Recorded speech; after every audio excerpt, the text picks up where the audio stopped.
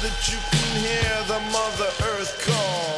I know that you can hear the Mother Earth call. Devastated souls through the door and down the hall. But on the way, you stumble, fall, and crawl. Clouded vision you can't see, so you stall. Clouded. What's up, y'all? What up, Maddie Mateo, man? What's up, man? Roddy went there. What's up, brother? Want to welcome everybody to another episode of Lost Souls Radio. I'm Mateo. And I'm Yout and Choose Go E Yout Masawa. Kimi Chenche. Hello, everyone. Hey. Kimi Chin Chin. What's up, brother? So we have real quick. Let's do a check-in. I know we've been out of doing our lively activities, taking care of our families, and doing our things for a bit, and now we're back here with the brother. So what's up, man? What's been going on with you, anyways, yo? Just a lot, just like in you've been up to like the last few months.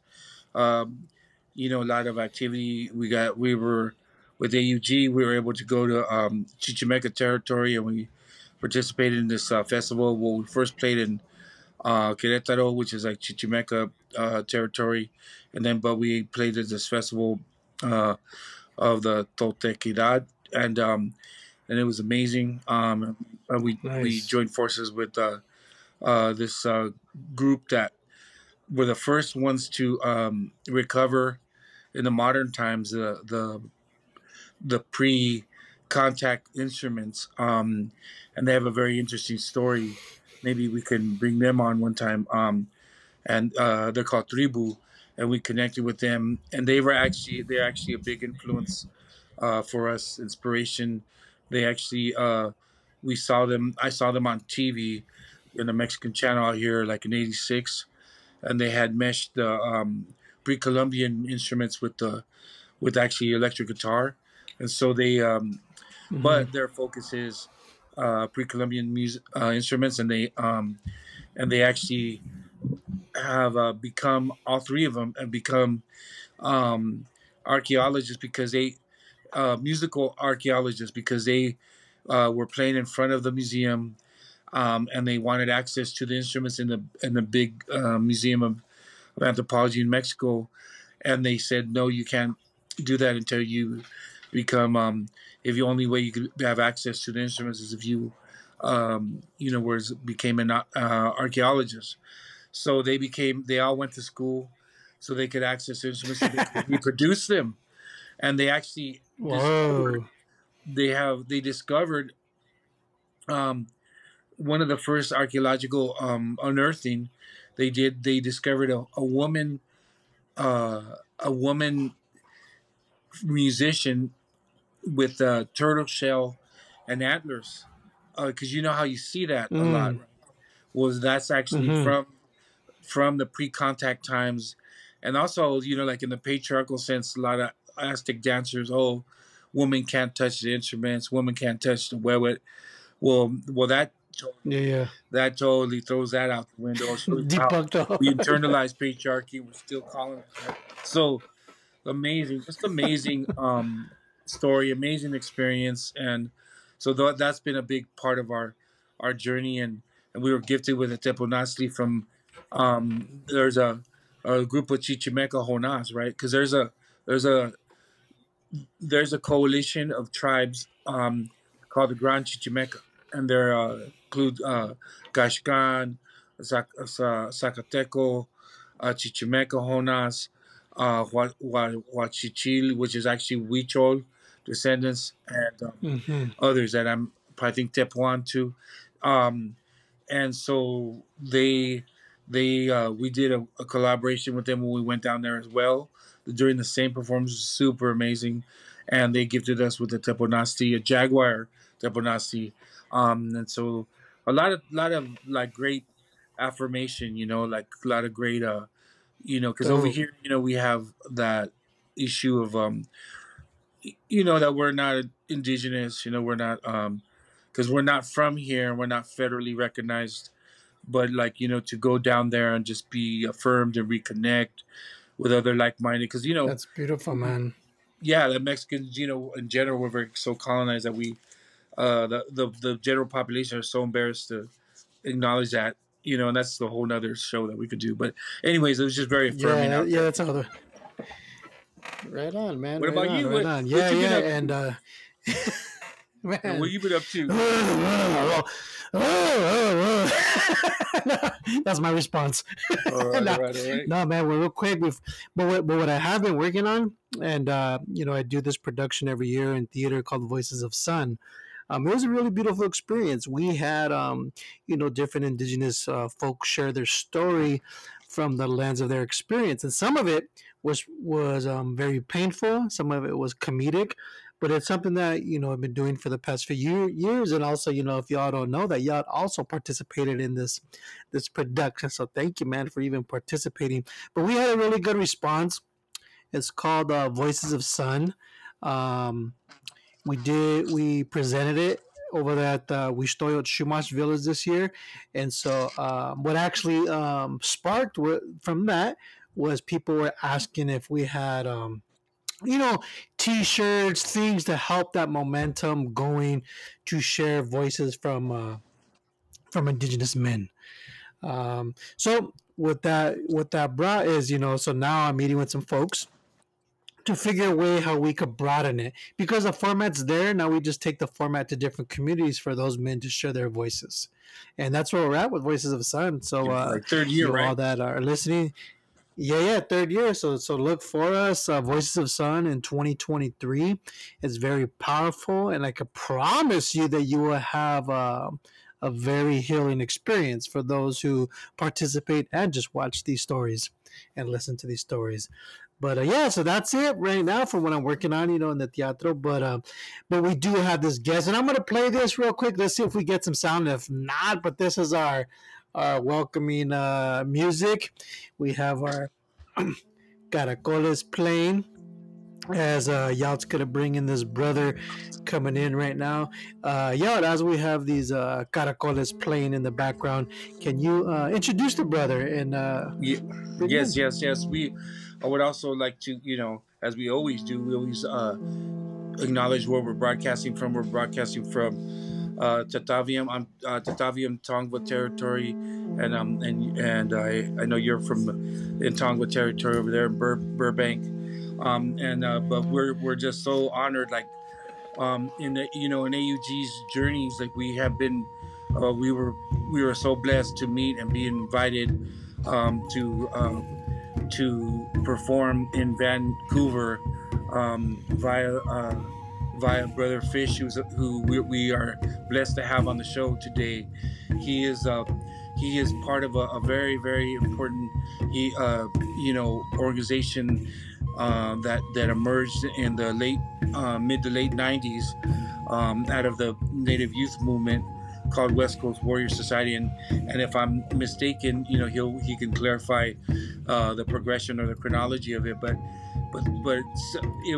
we were talking about it and how important it would be great for Fish to share, his journey, and all the other brothers and other brothers. That one of them that really recently passed away, I'm sure he'll mention, but he just comes from just a great example of what it means to really speak truth to power and put it into action, right? And so super important. And he they Fish and also the community up there, he's from the New Channel Nation on Vancouver Island, so-called Vancouver Island, right? And they really tie the connection of the whole continent, and that's what I love so much about brother, because we have always, we encounter whenever we encounter other natives who understand the whole macro vision of the whole continent and how we're all in this together, and we connect and we affirm each other. It's a beautiful thing, and so I just want to celebrate his all the things that he's done, and if you could share a story, brother, we welcome you with a big old hug, man. Brother Fish, Chicha. Oh, welcome, man. Okay. Hello everyone. Thank you for having me on the show, and excuse me, I'm getting over COVID here too. As is the tradition in in Tlaoquia, Buchanan ways, I need to start out by saying a few words in my language. Why cautious loss, Oslapi hot whale? Why cautious loss, Oslapi hot whale? Clock wanish sutis hot whale? Katsi in klimaksti, ha aquapin hot whale? Chama pil apin, wick ish makyak akud nisma uklasish sicha, istakshit Tlaoquiat. Yeah, my name, my indigenous name is Sicha. My nickname or radio name, Crazy Fish, and my colonial name, I guess, would be Terry, named after a cloth. I don't know where that comes from. Love it, bro.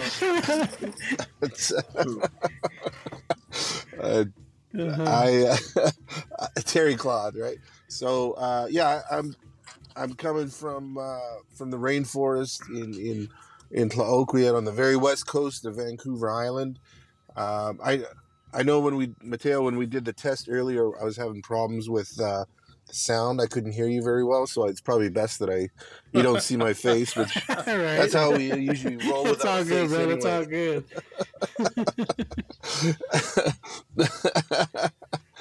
But yeah. So again, thank you. It's been a while since I talked about the West Coast Warrior Society. As you know, we're an organization that from the late 90s, 2000s that Indigenous people turned to for protection when they wanted to assert their Indigenous title and rights right across this country, from coast to coast to coast. You name it. We've jumped on the Greyhound or hitchhiked, or however way we got there, and stood there for our people. A lot of our people, like myself, ended up in jail over protection of Indigenous rights and title. But basically, if you think of I guess a similar situation would be, like what happened during the American Indian movement, where warriors would stand up and defend a community against all aggressions, whether it be that racist element of society, or rednecks, or the police, or the army. Yeah. And could you tell us how did it emerge, and then how you became, how you ended up joining up in this.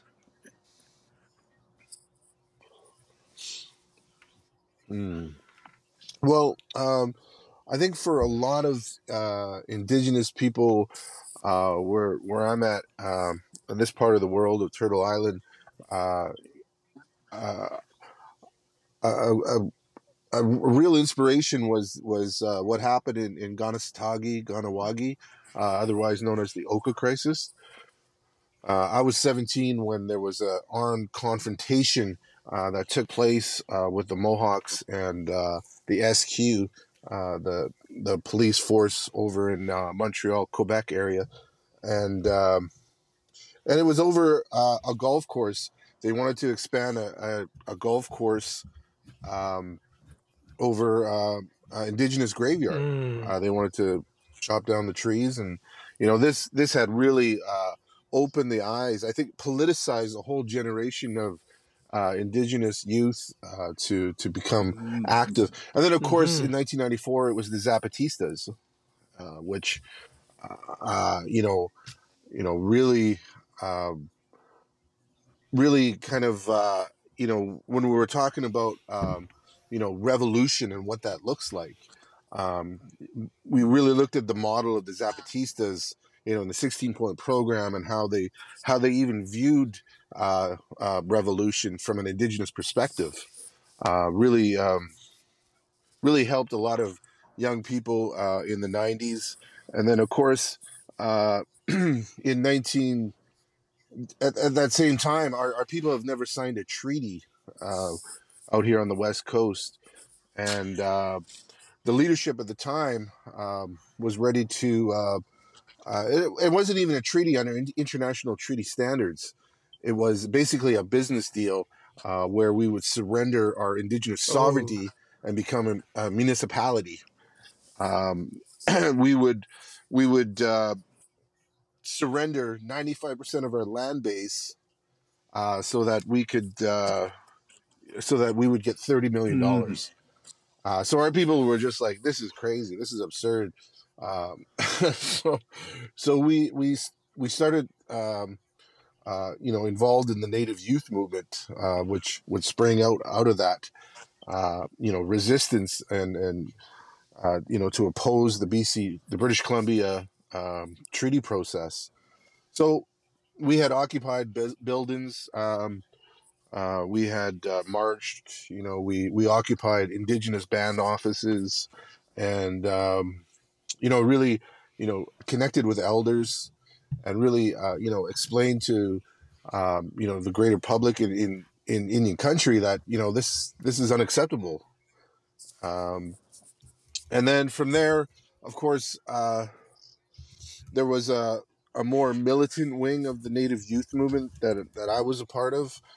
We had, because we felt that going to marches and occupations was only limited in terms of where it is that we seen the movement going. So we branched off a little bit, and then we started the Native Youth Movement Security Force. Uh, but then that was starting to get too complicated with a whole group of young people in the late '90s. So what had happened was we basically with my late brother David Dennis, when we hooked up with him, and a lot of members from New Toronto, where he had come from. Um, felt that a more direct approach to title and rights was necessary, and really what it was that military arm of our society when we wanted to be on the defensive when it comes to our title and rights, but also the offensive. So yeah, that was kind of the Was that Fish? Was how it that came the about. video you shared when I was just to get some context for those who have not seen this video? That the video in the beginning of the video it Mm, shows folks in military fatigues, and then it goes into where folks are on a boat. It looks like that mm. they're defending the the fishing right there. I couldn't really. Can you share a little bit about that video? Because it sounds like that's what you're talking about, like the Oh, birth of that movement right yeah, there. right. So uh, as indigenous communities, we have a sovereign right to exercise our right to fish. We have a right to stop development, industrial development such as mining, clear cut and all of that. The first couple of direct action campaigns that we were involved in had to do with the right for a community who designed their own fishery plan to go out and fish under their traditional values and teachings. For example, in Esconobadich Burnt Church, they designed a fishery plan where every man, woman, and child would have 4 traps each. Meanwhile, if you go across to the non-native community, the white fishermen who have a license can hold up to 300 to 400 traps.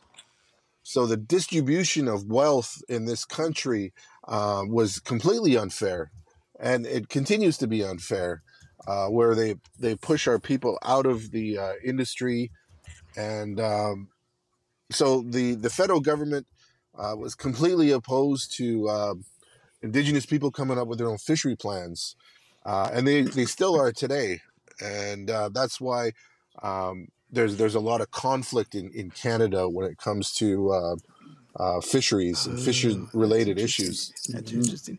Yeah, you know that video, man. That video looks intense. It looks intense, and I was like, damn. Oh, so so so what the West Coast Warriors did, and other warrior societies such as the Gichita Warrior Society, the Cree Warrior Society, the Mi'kmaq, the East Coast Warriors. We were a defense, as well as we did offensive operations to protect the interests of the indigenous Yeah, because community that was one of that we were many in. of Yeah. of um of where you went to wherever you were needed, whatever front line you were called, like you mentioned, you would go across the country, right, to Micmac territory, to Mm, right, like you all would just be there, like mm, at a mm. moment's notice. And in 2001, what was so beautiful was when Subcomandante Marcos had said that indigenous rights in Mexico is the same as indigenous rights Mm. in Yeah, yeah, Mi'kmaq yeah. country. Uh huh. He had said that, and Yes, yes, that absolutely. connection there was there, and is still there. I know. Mm, That's what, mm, like, we, you know, going up there, like I was mentioning earlier about the Chichimecas where we were with, we just felt affirmed. When we went up there, Mateo, like it was just beautiful. Like they had like a poster of Sub Marcos, and I think Citro's house, poster of Zapata, or I don't know if it was your house. Like I was like, wow, like Yeah. it was just like like we didn't have to explain ourselves, because a lot of mm, times we always got to like, we're indigenous, but the Spaniards and colonized us, but you know what I mean. But like up there, like it was just like a mm, given, and it's just so beautiful, and the connection and the affirmation, you know, like you mentioned, and bringing out the Subcomandante Marcos's, comment, and the mm, land that is up there, like the territories that Sitges from, like so amazing, so like pristine lakes and amazing crystal clear water that you could see. It's just like it feels like really like paradise, and that's what's at hand, right? That's what's uh being defended, right? And like right, like you mentioned, in the rainforest, right? Like you're right yeah. there, like amidst all everything, because we are the land, right? But anyway, just wanted to um Mm.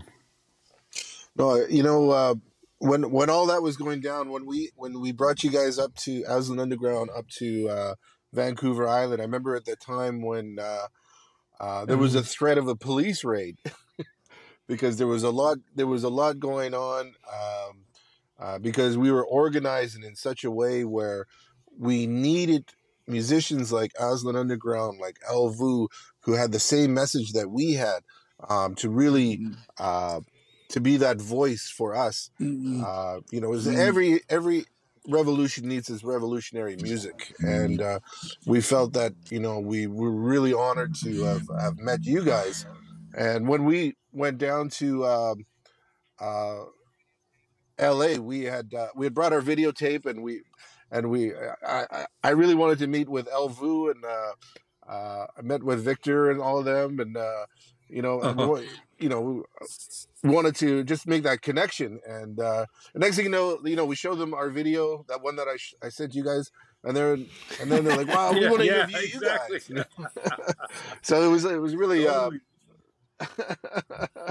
it was really cool to when like-minded people of the struggle are able to connect like that. And yeah, no, that's yeah, that's it's just definitely just that's beautiful. definitely a beautiful Hmm. thing. I do have a question. I know, like y'all shared some reconnecting Mm. experiences with Chichimeca, and I work a lot with the homies who are incarcerated, and one thing that I observed is we get now I'm getting a lot of young folks who are Zapotec, Mixtec, but they do not identify with those communities, but they identify from their neighborhood. My question is, up in your territories, do you Mm. have problems of young people welcoming in their own culture? Oh yeah, I think it's everywhere. Right across Turtle Island, the loss of culture and language. We're finding here where that's when a lot of young people turn to hard drugs and gangs, and we're Mm, seeing that really a lot. Where in my wife's mm, community, on the plains in Saskatchewan, um, where these that loss of connection is so important. To make that connection. Uh, I know, towards the end of the West Coast Warriors Society, uh, we had started integrating, that warrior um, role and responsibility into the traditional governance structure. So mm. we would do security for potlatches, so where the traditional businesses can and certain chiefs wouldn't want us to do security, but we did have certain chiefs that said yes, we Beautiful. want to have the West Coast Warriors to do security. And so when they brought out all their sacred items, all their cultural stuff, and did like in a potlatch out here in New Toronto, the potlatch is where all the spiritual, all the political, all the economic, all of the social is business takes place. And um, a lot of the times, because of colonization, you can't hear people. All you hear is people chattering in the crowd. But when you have really tight security, and because a chief would bring us forward and say, this is the law, this you guys must listen to these people. So we took that very seriously. And uh you know you could hear a pin drop, they said, Oh in a Mm. wow. potlatch when we did security, because we took it very serious. And we that's something that I'm still involved in. I moved back home, and I started what is called a guardian program. So I got them all in Beautiful. uniforms, Yeah, all that, black yeah. BDUs. And I got the I got the nation. I'll have to send you a picture. And then we've kicked out Imperial Metals, a log or a mining company. But it's like making those Mm, connections with young people. It's so important. If you don't have the culture, you don't have the language, then so many of our young people were losing to mm. hard drugs, alcohol, and all that. Yes. So it's Yes, and scary times we're living in. and that's great that that's kind of like segs into. Was going to ask you like what are you up to? So that's one of the things that you're up to now, right? That you're Mm, doing, that, and I know you also right. You have yeah, your radio show too, and what else are you? I know you're always doing a lot. So yeah. Me and my son yes. we're making some music together. Yeah, we're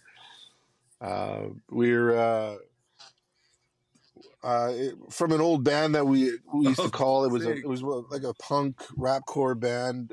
We pulled a name called the I Swinging love it. Machetes, from the it's from a Zach De La Rocha quote from Memory of the Dead, on one of his poems that he wrote. But That's beautiful. but That's beautiful. we'll see how that happens. Where that goes. But but we're yeah, we're involved with still with music, and still with I um I come from Mm, a Tai Hotwith hereditary chiefs family. My brother is the head chief, so a lot of the times I'm being asked to speak on his behalf, because a head chief is kind of like a Buddhist priest. You kind of just put him up on the pedestal, and he doesn't talk, because if he makes a mistake, then mm, it would be horrified. mm. So I Right, can make right. a mistake, but I try not to. But um, so it's to Mm. protect him. Mm. I'm involved in a lot of that traditional governance stuff, but also still working with the what we call the Tlaoquit tribal parks, and I started the helped start the tribal park guardian program to monitor, to kick out squatters, to help, because really what our tribal parks was here in Tlaoquit. Um, um, Back in 1984, we had stopped clear cutting from a logging company, and our chiefs and elders had declared um, Wanajust Hilthawas Mears Island a tribal park uh, where we basically Mm. we needed the space to live as indigenous people, and the only way that we could really define it at that time was to call it a tribal park, which we are a part of. And with that, of course, we in 2008 we've kind of added on to it in Mm. terms of watershed planning, um, incorporating indigenous protected and conserved areas. So I mean, it's one thing to protect the area, but the reality is that we need to create jobs, but those jobs don't Mm-hmm. necessarily have to be Yeah. at the expense of the environment. So we're coming up with creative ways on how to live in the rainforest, but also and how we've done that is we started what's called a ecosystem service fee. So we started collecting fees from tourists. Um, those who benefit from a healthy ecosystem should pay the indigenous people, so that we can have, create the necessary employment, so that our people don't turn to Oh, things like beautiful. mining or fish farms Wow. or things like that. And that sounds exactly Yeah. like, yeah. See, so yeah, Hmm. I'm like, wow, like so empowered by hearing that, and how, turning it into like community empowerment, Mm. and alternatives to like having to subscribe to, like you say, the Mm. mining, but still, and maintaining and being those land, those guardians, Right.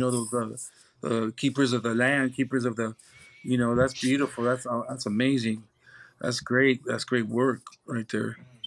A good example for the rest of us. So Mm. so definitely.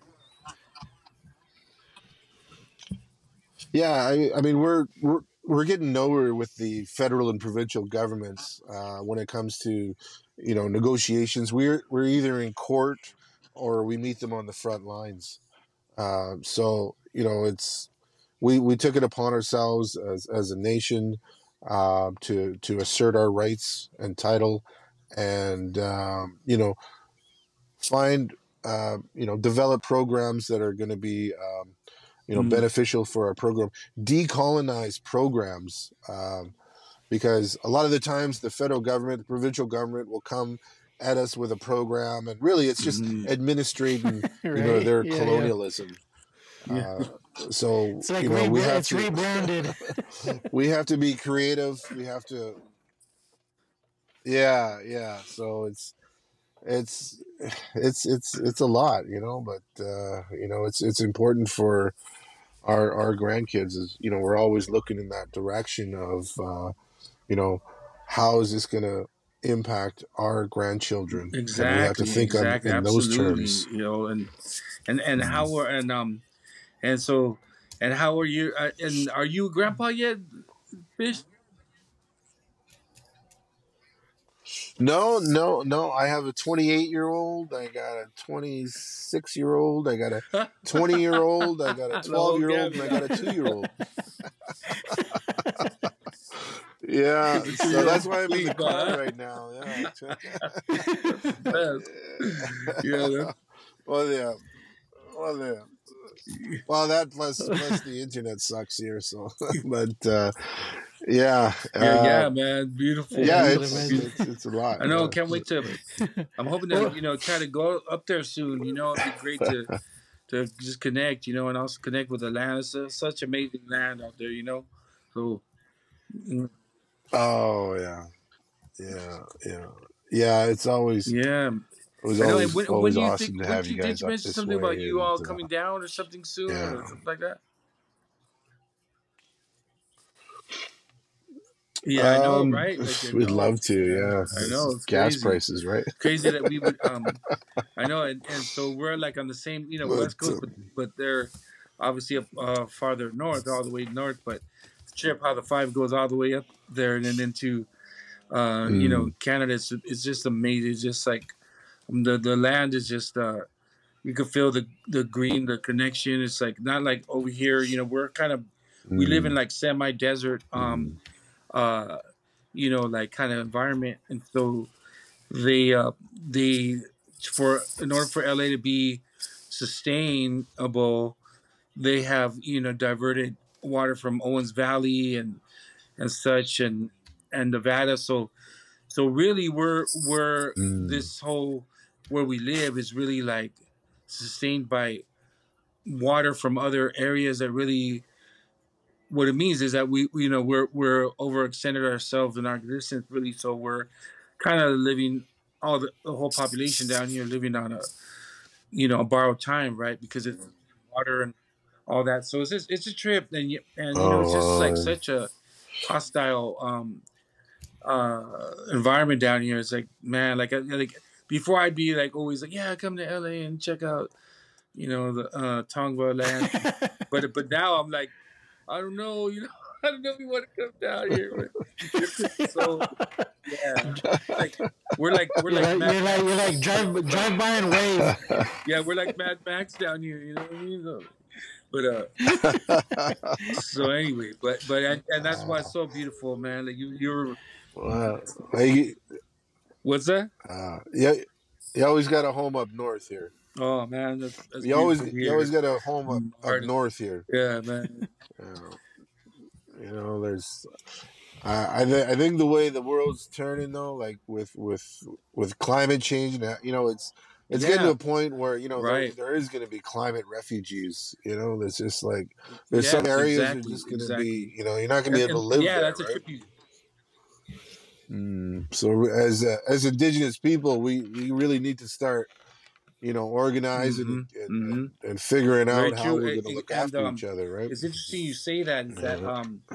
is because like check in. I listened to different physicists, whatever, like and like about 4 or 5 years ago. I think it was which one was it? I think it was Michio Kaku. Like he was talking about that. Oh, Yeah, Michio he was Kaku. talking Yeah, about yeah.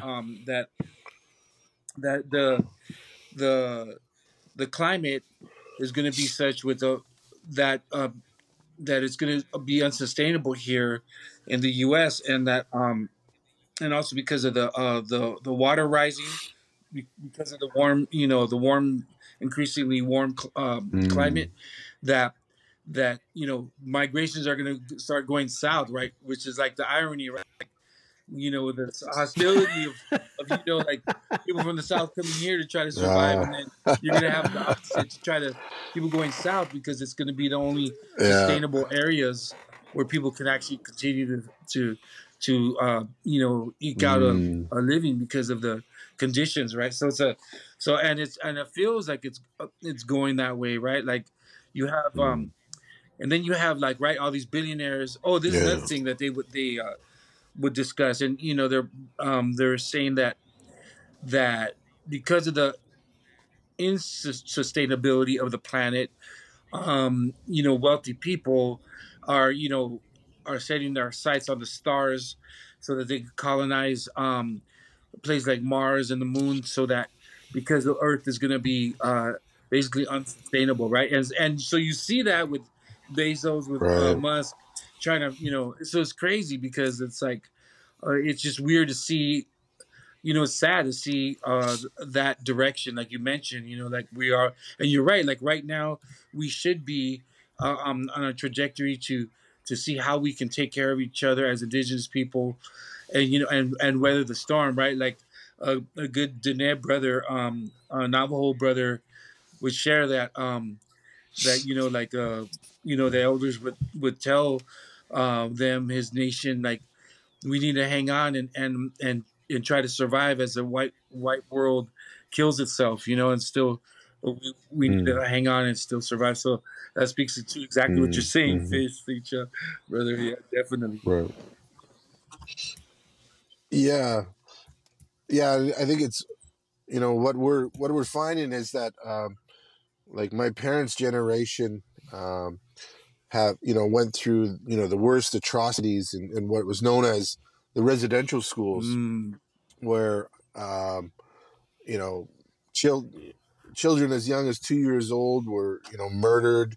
There's these, I don't know, you might have seen in the news, you might not have, but right now they're Mm-hmm. finding these unmarked graves, right across the country, of indigenous children that were murdered in these concentration camps.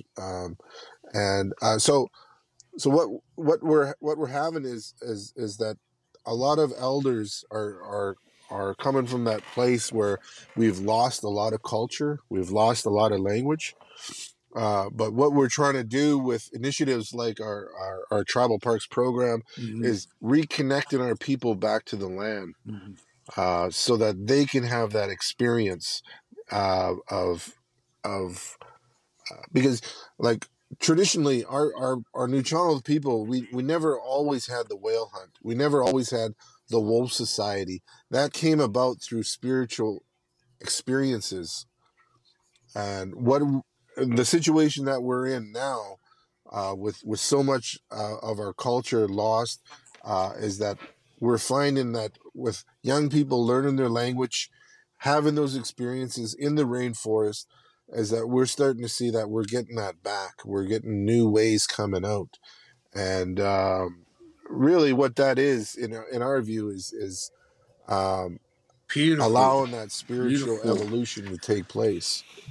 That's Yeah. so beautiful, and it feels like, you see, Mhm. like, to speak on the positive, because like, from a place of hope and vision, that's so amazing to hear, because I mean, and you're feeling, I mean, it feels like Turtle Island is really kind of waking up on all fronts, like, and for the better in that realm, and really Mm. internalizing how we are the land and we need to come back. And so to hear that it's being manifested in the way it is, the way you're describing it, is just like another affirmation of that. And you're seeing all these people Mm. recovering their languages too, but also, and in their language, and knowing, like, learning your language, we see, we're learning how, the language, the importance of learning the languages, is that you see our connection to the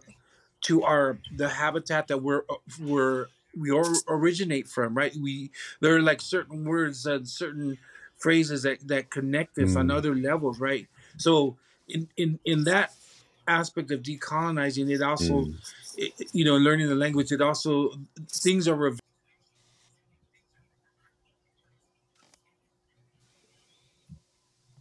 Oh, I think we lost Yelp for a second. Yeah, Oh, but I he think we he was lost Yelp. yeah, Oh. he was sharing about language, how when we reconnect to our language, there's Mm. like a spiritual awakening.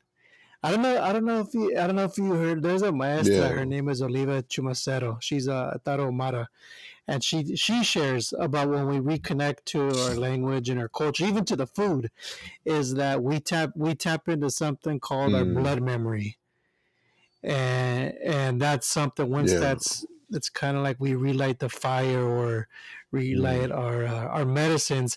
That's us Mm. reconnecting Mm. all of those relatives and our families that did not have an opportunity to even just speak their language openly. But that's what I kind of felt like where y'all Mm. was going with it, and the reconnection, and even with your Right. community, I did wanted to follow up with, did the West Coast Warriors, had, I know you mentioned about the Guardians, how did that experience dealing with Mm.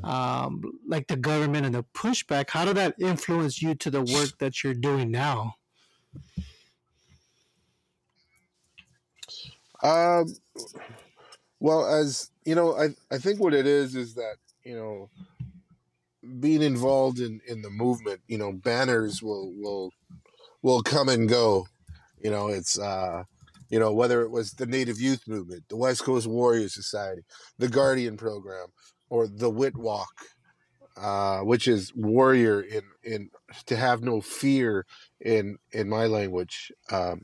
So I I I guess I've always kind of looked at it in terms of those are just names, banners, uh, and really the overall objective to uh, to be the men in the community who puts themselves in harm's way so that the greater community can be Mm. safe, and whatever that harm is, to have no fear, to put yourself in that situation where because as indigenous people we face a lot of trauma, uh you know a lot of abuse is being inflicted upon us.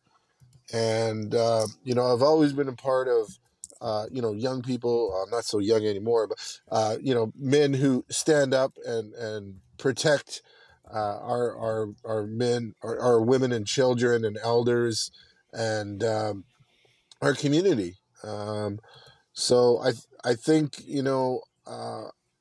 the work that I'm doing now Mm. is related to the West Coast Warriors, the Native Youth Movement, and it's rooted in what it is to be Mm-hmm. a Witwalk, a warrior. And I I think that every generation, I know our generation has experienced that conflict with the governments, and it's going to be my children are going to have to deal with it too. And hopefully I'll be here with them along the way to help guide them. But it's just the way of decolonization. I think it's a historical process. It doesn't happen overnight, and it doesn't happen with a friendly handshake. Decolonization is a violent process where it's not us being violent, it's us being a defensive mechanism, but it's the colonial governments, especially here in Canada, that go crazy when you start talking Oh, about land back. They yeah, go yeah. crazy when you start talking about asserting our indigenous rights and title. You have a racist element here in Canada. You have that will pick up arms and fight indigenous people, and Mm-hmm. I've seen that. I've been in on those battlefields with racist people that want to see our demise. They want to get rid of us, and politicians of course exploit that. But it's being involved in as an indigenous person in that role, and understanding what it is that responsibility is. And it's not about just Mm-hmm. picking up arms and flexing muscle. And it's about making sure that your community is safe. Like my family, our the Seacher family, we have women that tell us what to do. We're we're they're our bosses. As they see how what is needed in our community. They see what it is that we have to do Mm-hmm. to make it better for our families and our nation. Right on, right on. No, that's a beautiful thing, and I know it's hard. It's a very difficult process. Mm. What about in regards to when you have you observed migration patterns going up to your territory from folks from other communities? Um. Um. Just, You just mean like people yeah, people from? from the South or from other native parts of United States or Canada. And I Oh, and okay. I and I ask you this, My wife. brother, just because we reconnected with somebody from our families. Yao and I, we have a similar lineage from Mexico, and we reconnected with the Oh, okay. sister that's from a Masawa community, and she was sharing that a big part Oh. of the Masawa community migrated to another part of Mexico, and they're getting pushback from other indigenous people, and Oh. so it's like this cycle, like it keeps Oh. Oh. My wife is part of Chief Oh, Sitting okay. Bull's family. and she's Cree, and there's an ongoing joke that there's a behind every tree there's a Cree. But a lot of our New Challenge people kind of intermixed with Crees who seem to be still really nomadic. Um, Uh-huh. yeah, like out here in Tofino, like it's a rainforest, but it's also a really uh, it it's extremely expensive. You know, you have rich white people here with, $1 million mansion homes, and then you have the native community with dilapidated, rundown homes and whatnot. So it's uh, a lot of indigenous people aren't running towards Tofino Oh, because it's so expensive to live here. oh Uh, wow. yeah, but as indigenous people, we um, like in my role, within working within the uh, traditional governance and the tribal parks, it's our responsibility to find employment for our people that are, as I mentioned before, that are going to be Uh-huh. sustainable. And we do have to hire. We do hire other indigenous people who are qualified and want to work, and we're always open to. But the thing is it's hard to live here. It's hard to find housing. It's hard to exist with things just so expensive. Yeah, well, man, that's it. Yeah, no, it sounds like Yeah. that's everywhere. I totally get that. Yo, did Yeah. we lose you? Did we lose you out again? He was in, and now he's out. Oh, okay. but, but this is what we're gonna do real quick, brother. I'm gonna get Yelp back in right here, and we're gonna take a brief break. Sure. At this point, I'm gonna play your video, and just so people kind of see like the work that you've done in the past, Oh, okay, and cool. Yeah. if you don't hear it, that's okay. I'm gonna add it in a little This later. is a story And so, about camouflage and what happens when Indians put it on. Indians in camouflage creates a tremendous amount of uncertainty. It scares tourists away. People don't want to invest in logging, and they don't want to invest in companies and whatnot. So Indians in general hold a lot of power just simply by our presence. They refer to themselves as the West Coast Warriors Society. Our people are beginning to see us as men and women now.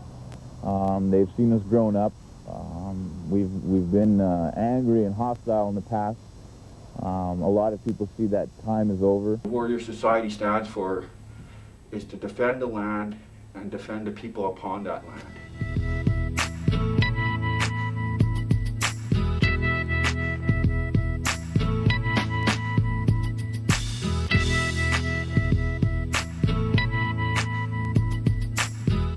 We will not settle for it anymore. We will do what we have to do to protect our nets and to protect our people. Throughout 98, 97, 98, there was members within the Native Youth Movement who felt that we should take a more direct, assertive approach to title and rights. This materialized when Chief June Quip asked the Native Youth Movement to. all right, but welcome back to Lost Souls Radio. And that video you just saw was from the brother Sicha, and also known his radio name is Crazy Fish. Yeah. But it's Yao, Mateo, and Crazy Fish right here. And welcome back. And yeah, welcome back, Yao. You went to go. What'd you do, Yao? You went to go check your TikTok? What the hell? No, man. It's like, the powers that be knocking me off the conversation that's super important. That's what I do. I know, man. I know. You'll probably drop some super knowledge and stuff. but any closing? Did you want to share something, Sito? I was just gonna say it was probably the man Mm-hmm. jamming the airwaves there. Exactly. right. Exactly. There's more than 3 Indians getting together here. I know. All right. Uh, So That's a threat. Yep, exactly. in my mom's generation, when she was a kid, no more than 3 Indians could gather because it would be deemed a conspiracy. Wow. You had to have a pass.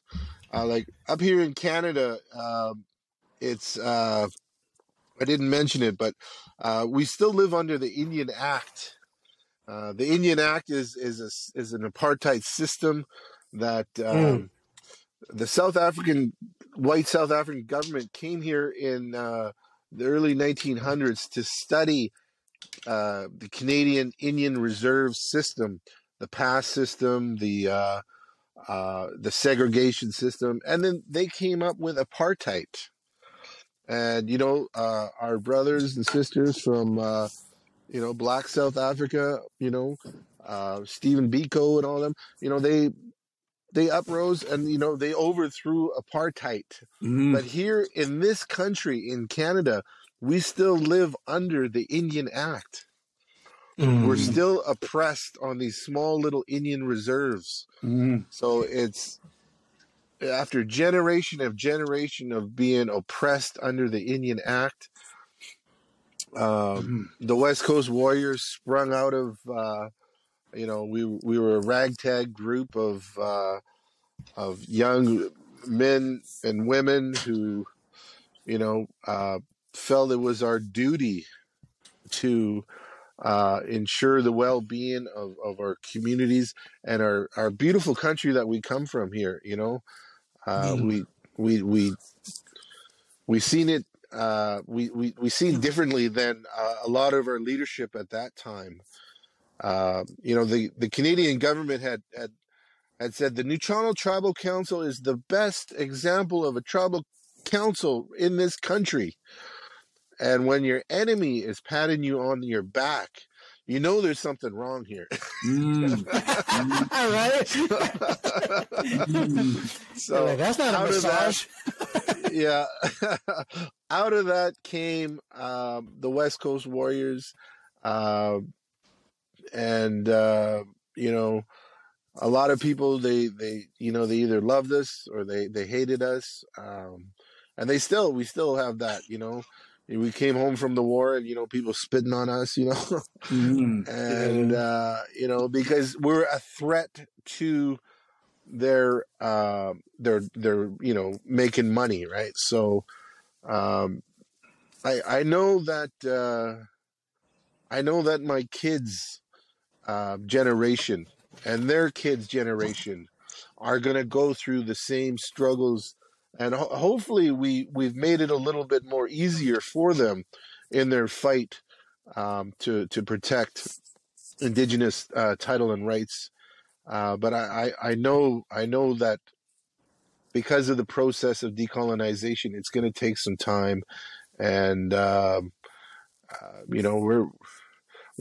running out of time with when it comes to climate change, when it comes to wild salmon, when it comes to the Mother Nature's creatures here that are going extinct, and we're not too far behind them if we don't act now. So I just wanted to throw that out there, and thank you. Thank you so much for having me and on your program. And I'm still trying to figure out, I didn't know what IG was, Instagram, the tail there. But I think I still got a Bebo account now. It was a MySpace. There you go. Actually, it was Resistant Culture who got me on MySpace. Wow. Those brothers down there. Yeah.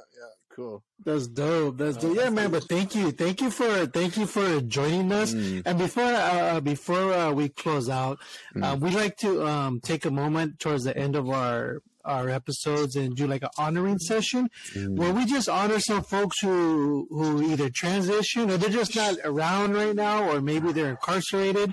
But so if there's anybody who would like to share their name, it's open to any of y'all.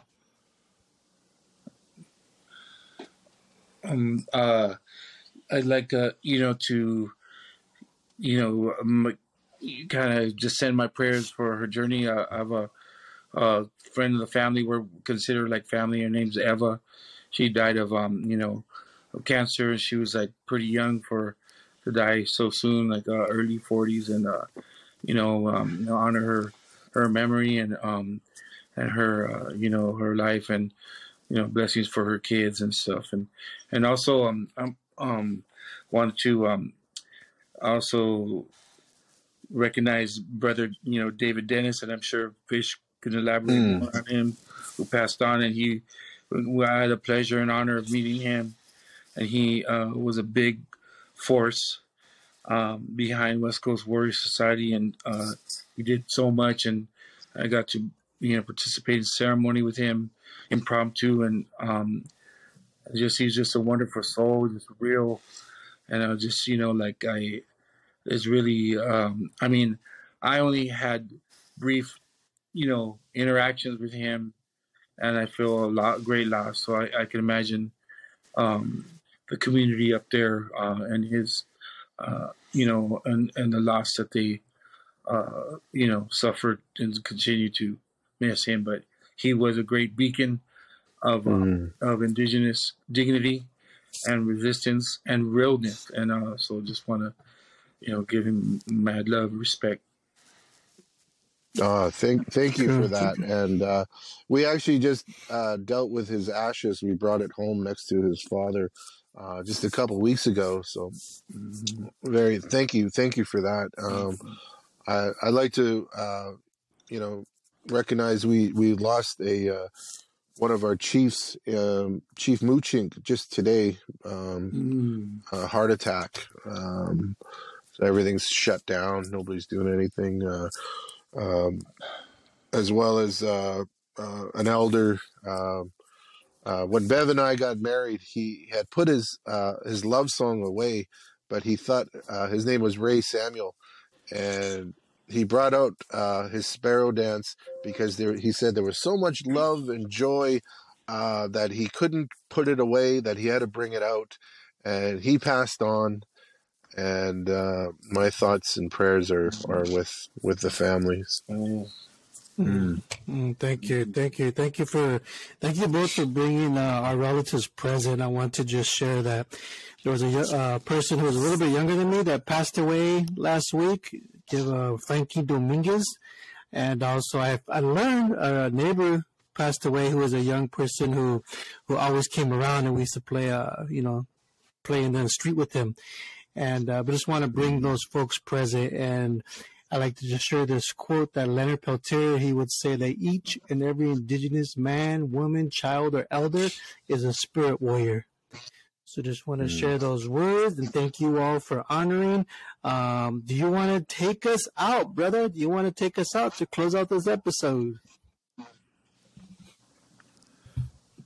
Oh, you're talking to me? Yes. Oh, you got two brothers there. I don't know. Okay, this brother. That brother, the one that lives in a nicer area. Y'all lives next to me. All right. Well, again, thank you. It's important work that you guys are doing. I know that by reaching out to other indigenous communities like you're doing, especially to north here, I know that the eagle and the condor have met, and we have a lot of work to do, and just really proud of you guys. I'm always thinking about you guys. We love you. We love you guys, and we're always thinking about you. And why cautious nas atlabi hotway, clock wanna shoot his hotway, katsien klimaxti, chew, kleko. All right, thank you. All right. Oh, cool. Having a breakdown of communication. Yo, I lost soul. I'm a lost soul. We're the lost souls. We don't know where to turn. We roam out of control because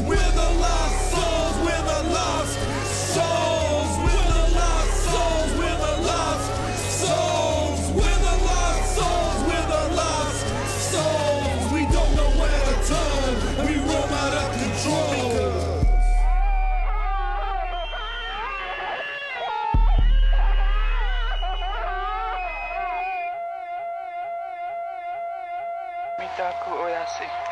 To all my people